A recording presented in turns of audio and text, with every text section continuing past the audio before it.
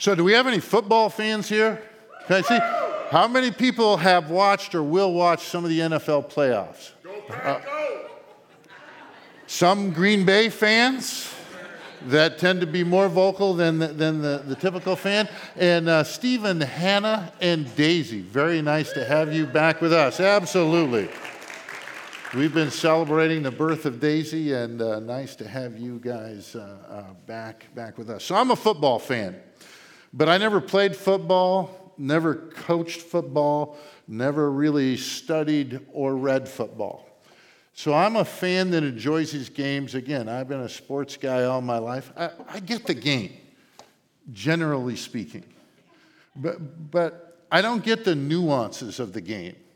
I understand there's all kinds of dynamics and things going on in a game with the individual players and with the team. There are nuances that really I have very little understanding of. But I'm okay with it. I don't want to study this stuff. If I spent time studying this stuff and going into nuances, Mike Boblett's a guy that's helped me a couple of times understand nuances. He's a football player. He understands this. And I go, there's more enjoyment if you get the nuances. But quite frankly, I don't care that much. I'm going to turn the game on, and if one team gets way ahead, I turn it off. I tend to cheer for the winner because I like winners. So people accuse me of not being loyal. Let me tell you what I'm loyal to. Winners. I'm very loyal. Now, my concern is that sometimes churchgoers approach our faith the way I approach football. In one sense, the gospel is so simple. We are dead and we get made alive through Jesus and through faith in Him. But there's a depth to this truth. There's beauty to this truth. There's nuance to this truth that can be so life-transforming. And sometimes I'm afraid we experience less joy because we settle for that less deep understanding of the beauty of what's there. Paul writes Ephesians because he's taking the truth of the gospel, but God revealed to him depth to this, nuance to this, truth to this. Oh, it is beautiful. But it takes some effort to appreciate this beauty. Enjoying and expressing the love of God. That's what all of Scripture is about. That's what Ephesians is about. And we're turning a corner today. The first 3 chapters, we've had one command. Essentially this: remember how good God is to you. I think we got somewhere around 40 in the rest of the book. We got this foundation of experiencing God's love, and we're turning the corner to now, how does that get expressed? How do people who have experienced chapters 1 through 3, how do they live? So we've done this review. We're going to do it quickly again because as we turn the corner, my recollection of the Christianity I grew up with was do. I started reading the Bible, and I got this picture, and I was never too motivated at the doing. I just couldn't find the motivation to do most of the stuff they want me to do. Read the Bible, pray, share the gospel. The message of Scripture is that God-glorifying doing flows from being, from who we are in Christ. First 3 chapters, generally speaking now, we're getting to the doing part. The big idea is God is doing a supernatural, life-transforming work in our lives. And I see 3 primary pieces in those first 3 chapters. The first one is God is radically changing our lives in Jesus. Now, Paul's writing to people who have already chosen Jesus. They heard the gospel. It was preached somewhere, and they went, I'm a sinner, and my only hope is to trust Christ. Now, if you're here today, this applies to you even if you haven't yet chosen to follow Christ. We're going to offer you a more thorough understanding of the gospel, and I believe you're here because God's put you here, and he's doing in your life, if you're here, what he's talking about here.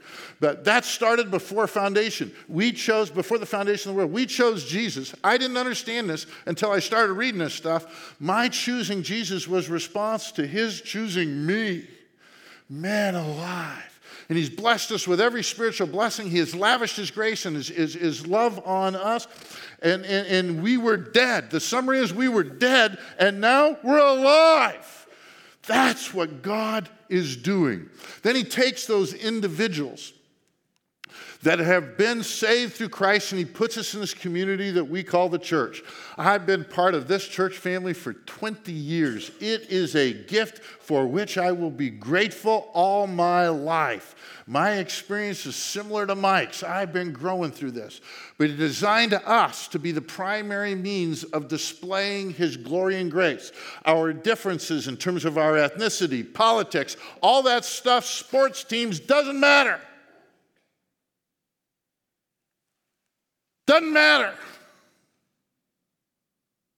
Because we're united to Christ and we understand that this fellowship, we are the people in whom God dwells. We are his temple. We are his plan for experiencing and expressing his glory. And then last week we looked at it as we ended chapter 3. Most important thing we can do to be healthy individually and as a church is continue to grow in God's love. Height, depth, width, breadth. That's it. Now, you ready to go to chapter 4?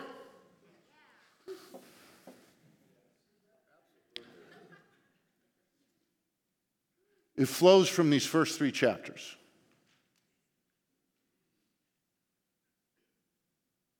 We're going to look at 3 chapters now. If you're experiencing the first 3 chapters, this is how it looks. And here's the big sentence for me in terms of what he's expressing in today's text. God's design is that his love is experienced and expressed in the church. In our extraordinary, astounding, loving unity. He prayed in chapter 1, Paul did, that we would experience the power of God. In the last paragraph, back at the end of chapter 3, he prayed that we would experience the power of God. Now I want you to notice how Paul says that gets expressed. It's not through mass evangelism. It's not through mass events. I want you to notice how the power of God, in Paul's mind, inspired by God, gets expressed through our loving unity. Now, it comes from Jesus. No surprise here. A new commandment I give you, that you love one another. Just as I have loved you, you also are to love one another. By this, all people will know that you are my disciples, if you have love for one another. Comes from Jesus. Paul had this radical transformation from the primary persecutor of the church into a devoted follower, and God said, in my plan, I'm going to give you more of the nuance, and I'm going to give you more of the detail of what Jesus meant. I'm going to do that through Paul, through the worst of all sinners. So Paul is just taking what he got from Jesus, but he's helping us understand it more thoroughly. Picking it up at chapter 4. I, therefore, a prisoner for the Lord, urge you to walk in a manner worthy of the calling to which you have been called, with all humility and gentleness, with patience, bearing with one another in love, eager to maintain the unity of the Spirit in the bond of peace. There's one body and one Spirit, just as you were called to the one hope that belongs to your call. One Lord, one faith, one baptism, one God and Father of all, who is over all and through all and in all. Father, I ask that you would be generous with us in terms of pouring out your love. Father, you know I love this family of faith. Father, thank you for what you've done in my life, in Mike's life, in all of our lives. You've done this work. You're drawing us to your help, yourself. You're helping us experience more of the peace and the joy and the meaning that comes from more fully experiencing your love. Thanks for creating this fellowship for us to experience that. We're grateful for what we've experienced. But Father, we look forward and we dream of more. More of your love, more of your grace, more of the hope that comes from spending eternity with you, and our having more influence in this world so that others who don't know you might see your glory, your grace, your love, and your forgiveness. So thanks for everything you've done. But Father, we're asking that you would do more, ultimately for your glory and for our joy and for the benefit of those who still desperately need to meet you. That's our prayer. In Jesus' name. Amen. So, there's the big idea. God's design to express his power and his love is that it be experienced and expressed in our extraordinary, astounding, loving unity. Now, no surprise here as he moves on. Our loving unity flows from each of ours, individuals, character, and conduct. We live unitedly because each of us are living with the character and the conduct that's befitting being children of God. He starts with humility. I, therefore, a prisoner, he's writing from prison for the Lord, urge you to walk in a manner worthy of the calling to which you have been called, to walk. Now, in chapter 2 at the beginning, when he described we were dead, we used to walk in sin. Walking. They didn't have cars. You guys know that? Airplanes. Walking is just the way you live. If you were going to go anywhere in this day and age, you walked. It's just your life. He's talking about the power of God being expressed, and here's what he's saying. It doesn't come in all these miraculous events and all these extraordinary events. You want to see the power of God? It comes from individual believers walking away befitting their being a child of the Almighty God. Now, you notice the word called there twice. I urge you to walk in a manner worthy of the calling, your calling. What have we been called to do? Live as people who have been raised from the dead. You want to summarize our calling? Live as folks who have undergone this radical spiritual transformation, this justification. Live like those people. Because once you've been raised from the dead, Paul's saying, you cannot live like you did when you were dead. Amen. You're going to live differently. Manner worthy of the calling to which you have been called. Our calling is a noun there. The second calling is a verb. This was an act of God. He called us. We responded, but he called us. And then he goes to this first characteristic there, with all humility. I think emphasizing wherever we are on the humble scale, there's more room for us to grow. Now, how do we get humble? Humility gets understood in all kinds of ways. Here's my best understanding of it. Have an accurate picture of who we are, who I am. Now, if we read the first 3 chapters and we already had come to faith, here's what we get. I'm a sinner, I was spiritually dead, and I was saved by Jesus.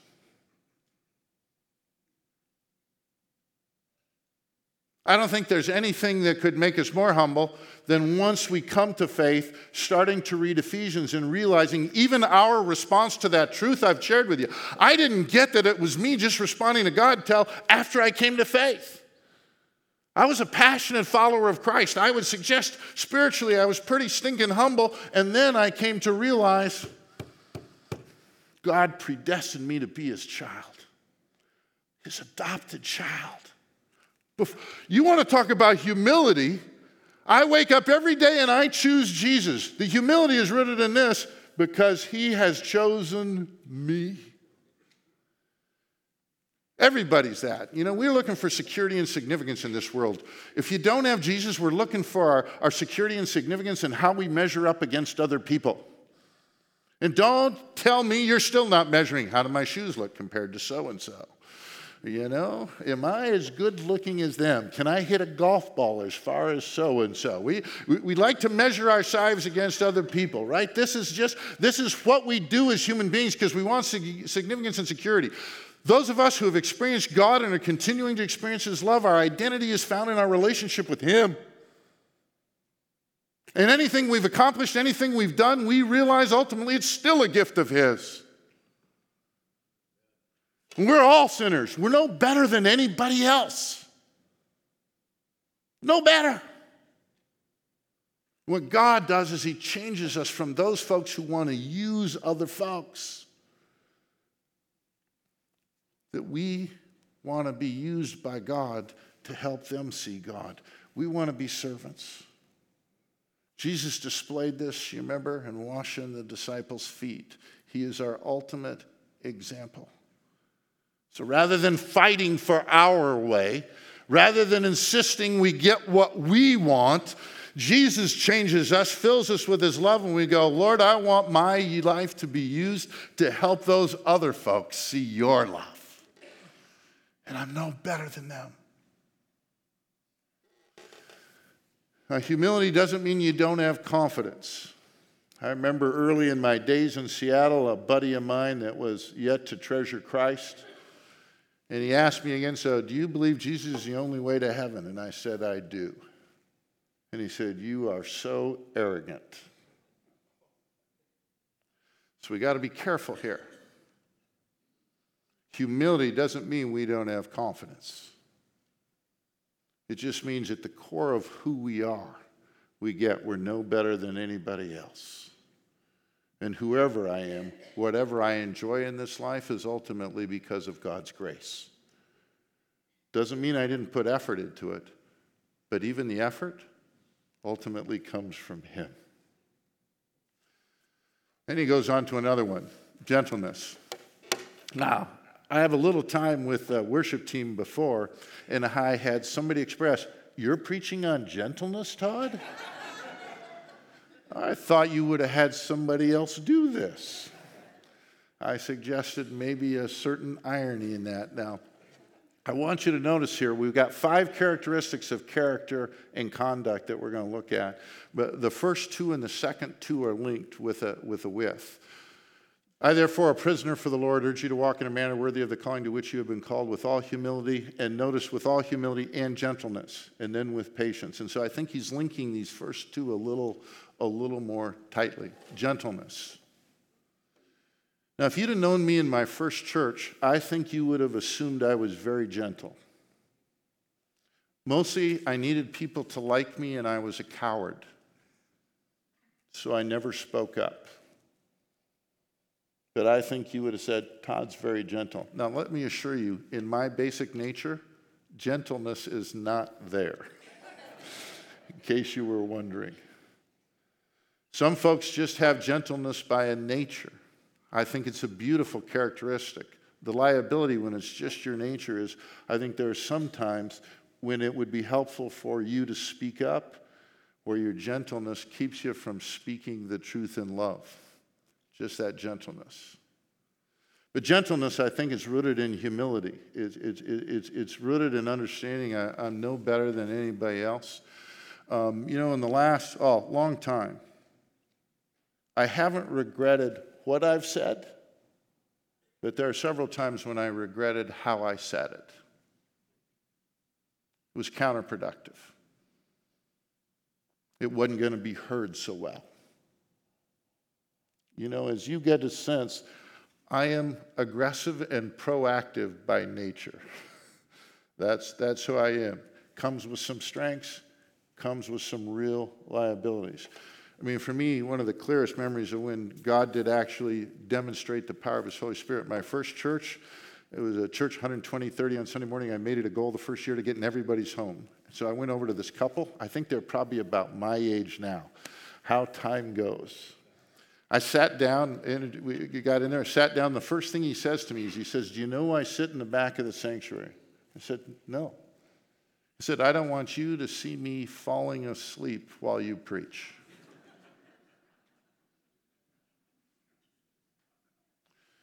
Now, I will tell you, there's certain times the Holy Spirit, the evidence of his life.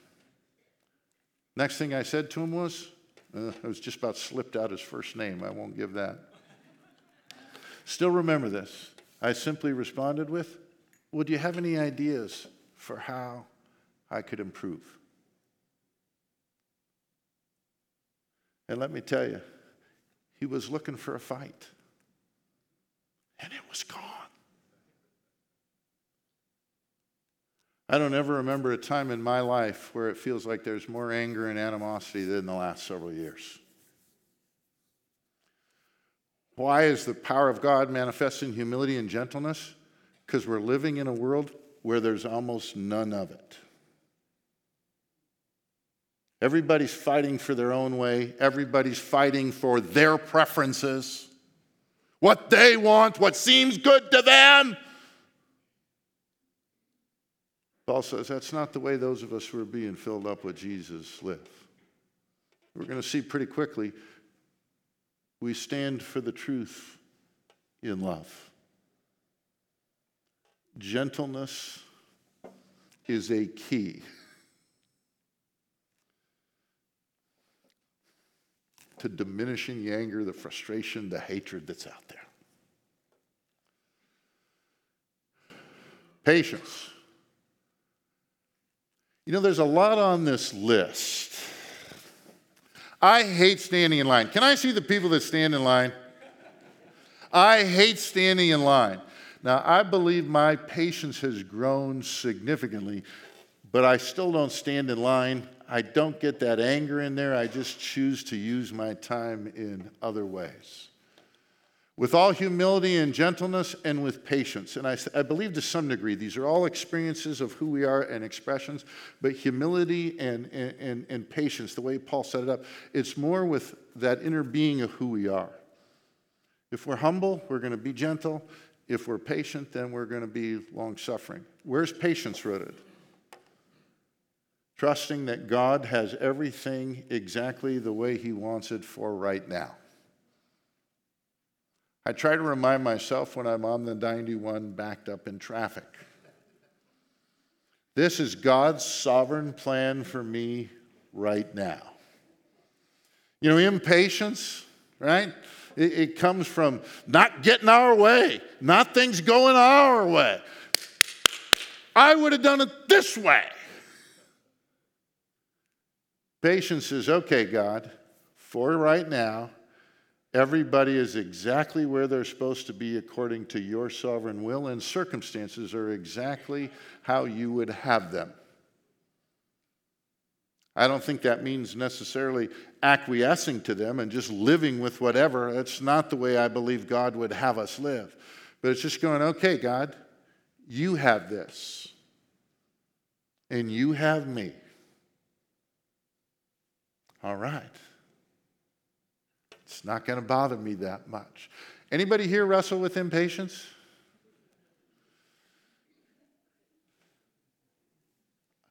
You guys, as I talk about this, you understand I'm still growing in all this. And for those of you who see me now and think of me as impatient, just thank the Lord you didn't know me 25 years ago. There you go. God's doing a work in my life. And then love. No surprise. With all humility and gentleness, with patience. When you're patient, bearing with one another in love. Here's the reality. Paul understands we're never going to be perfect. How many of you have been irritated by something that happened at church? May I say, or someone? May I see your hands? Huh? If you're grieving? Oh, if you're breathing. Well, again, I didn't see many hands, which again tells me a lot about you're willing to be transparent and authentic. Because pretty much we've all been irritated, hurt, and offended by somebody, right? There's the reality, because none of us are perfect in this. But that's where this forbearing, bearing with one another in love comes from. It's all rooted in chapters 1 through 3. Our experience of the love of God. Was Jesus humble in coming to the earth? Read Philippians 2. Was he gentle? Was he patient? Those knuckleheads he hung around with. That's why I love reading the Gospels. I get a part of the Gospels I read every day. I always feel better about who I am and how slow I am on this journey. And yet Jesus was so patient, forbearing with one another in love when we offend one another. Now, he wrote a little bit about love in 1 Corinthians.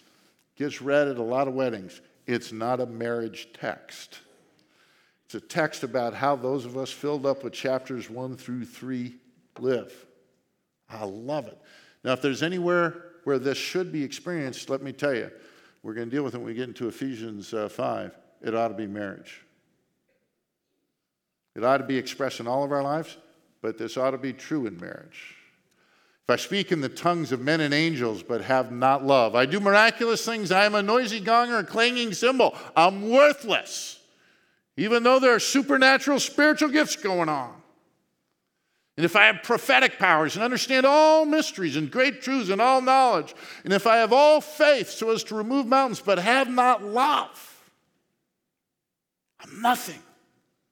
If I give away all I have, and if I deliver my body to be burned, pretty dramatic acts of love, but have not love, it doesn't flow from a heart and the benefit of really bringing to them, I gain nothing. I get none of the joy that God intends. Love is patient and kind. Love does not envy or boast. It is not arrogant or rude. It does not insist on its own way. It is not irritable or resentful. It does not rejoice at wrongdoing, but rejoices with the truth. Love bears all things, believes all things, hopes all things, endures all things. Love never ends. Any questions on what Paul means by bearing with one another in love? Not going to live this stuff perfectly. The key to this, I quit trying to be humble and patient years ago. I'll just tell you why. It never stinking worked. I committed myself to trying to figure out how I could grow in God's love. You may not see it evidenced, but yeah, it works. The more loved we feel, and then enthusiastically devoted to being united. Eager to maintain the unity of the Spirit and the bond of peace, because we get how critical our unity is to God's plan. We get how essential our unity is to being this representative of God in this world. Jesus said, this is how people are going to know you follow me. Your love for one another. Now, is there anybody here that wonders whether or not I love you? I hope not. I love you with my whole heart. I will love this fellowship my whole life. Last 5 years have been hard. Everywhere. Including churches. There's an angrier and people feels like to me out there fighting for their preferences, their way of things that has exceeded anything that I have experienced. Pastors have been considering leaving this role in a higher percentage than ever. Politics, race issues, dealing with a disease. Pastors have been called cowards for simply trying to lead the church forward in the way they think it's best to be led. Now, the wonderful thing about these challenges is it gives us an opportunity to assess where we're at in all this stuff. Here's the power of Jesus. No matter what's going on in the world, guys, I don't know what's going to happen in 2024. I don't know what's going to happen. But my prayer is that churches are united are focused on Jesus, are growing in his love, and we keep the primary thing, which is enjoying Jesus' love and loving one another. And our preferences, we share them. We have differences. At the end of the day, for any of us, they're not that important. They're just not. Because our being united is the key to our experiencing Jesus' love and promoting it. What a genius plan. Our loving unity flows from our character and our conduct. You got that part? And then he goes on. Our Christ-like character promotes unity, flows from the unity of our God's character. Not rocket science. He's not saying, I just want you to try harder. After he tells us these 5 characteristics, he says, here's where they come from. They come from your heavenly Father. God is one, and so we are one. I, therefore, a prisoner for the Lord, urge you to walk in a manner worthy of the calling to which you have been called, with all humility and gentleness, with patience, bearing with one another in love, eager to maintain the unity of the Spirit in the bond of peace. There's one body, not one for Gentiles, not one for Jews, not one for Democrats and one for Republicans, not one for Packer fans and the other for Vikings. One body and one Spirit. Notice I put in blue here, Paul references the Spirit, the Son, and the Father. Just as you were called. Now, he's going to use called twice here, just as he has earlier. Just as you were called, God's action, to the one hope. God's doing this miraculous work in our life right now. He's given us every spiritual blessing. He's given them all, but there's a day coming when Jesus returns, and it's going to be outstanding. And it's one hope for everybody. The Jews who had faith in God before Christ came, and for all those who have faith in Christ after, all those folks have the same one hope. This is where we keep our eyes fixed. And all who love Christ, every one of us gets to enjoy that. One hope that belongs to your call. To live like those who are dead and have been made alive in this community that's been put together to experience and express it. One Lord, here a reference to Jesus. One faith, not one for the Jews, not one for the Gentiles. One baptism, one expression of that. One God and Father, Spirit, Son, and Father. And then I love this last sentence. And again, you understand, I could have spent 20 weeks preaching this paragraph. There is so much here. One God and Father of all, over all who love him. Since he had that conversation with Abraham, all who in him trust, he is that Father over all. Who's over all? I think here is an expression of his sovereignty. He's over everything and through all. He's working through every one of us who treasure him.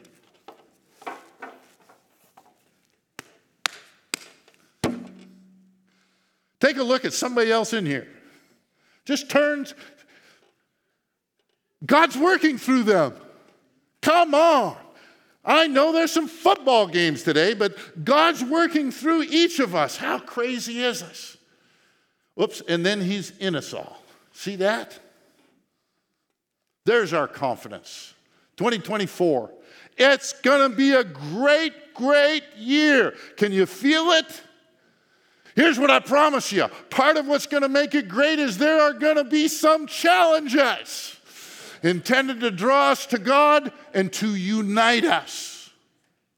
That's where those challenges come from. Are we going to see everything the same? No. Is it good we have differences? Come back next week. Different gifts and preferences? Yes. But Jesus and us being one, that's what we live for. So here's my encouragement. Take a walk today, sometime, 5 minutes. Half time, you can go 20 minutes. And just meditate, walk worthy of the calling to which you've been called. Take a walk. In a way fitting with who I am as somebody who's been raised from the dead. Lord, speak to me. In conversations, ask about other people. We all like to talk about ourselves because, quite frankly, we're all interested in ourselves. Humility, I'm here to encourage that other person. Find out who they are. Find out what's going on in their life. Ask questions. Figure out who they are. If there's someone you need to forgive, you're holding on to a grudge, I'm going to plead with you to forgive them. Jesus was pretty clear about our inability to forgive others. That's a really bad sign. Maybe you've been hanging on to it for a long, long time. And you go, Todd, they haven't asked for forgiveness. I love y'all. I don't care. I don't care. All the stuff Jesus has forgiven us. Now, it's easier to remember the offenses that have occurred to us than the ones we've caused. Maybe out on your walk today, is there somebody potentially that you've hurt? You've been wrestling with whether or not to ask forgiveness. Go ask. We're never going to live this stuff perfectly. Never, ever. It's about the journey. It's about being filled with His love. So ask for more of Jesus' love. Last week, it's my prayer for my life. Been that way for about 35 years. It's been my prayer for all of you for 20 years. Whatever you're dealing with, may God give you more of His love in the good times and in the tough. We're going to celebrate this morning those elements which are the foundation of all this. The body and blood of Jesus represented.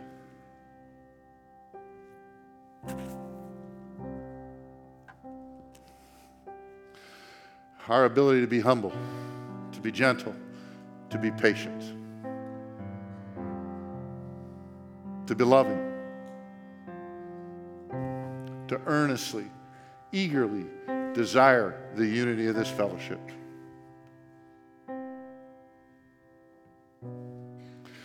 It's rooted, founded, grounded in God's love. Lord, you are indeed great. There's no one, nothing that can compare with you. And you choose to love us. For that love, we will be forever grateful. Father, as much love as we've experienced, I ask that you would give us more. I pray that as much power as you've given us in your Spirit, I ask that you would give us more. I pray, Father, that you would keep our minds, our hearts, our eyes affixed on the hope that is found only in you in all circumstances. Father, you're working through us because you are in us. As we go now, may your power be seen. Oh, Father, may it be seen in our humility, in our gentleness, Father, in our patience, in our love, in our devotion to grow in our unity as a fellowship. Use us to grow in your love, Father, and use us to help all kinds of others experience your love. Go with us, Father. We pray this in the name of Jesus. Amen.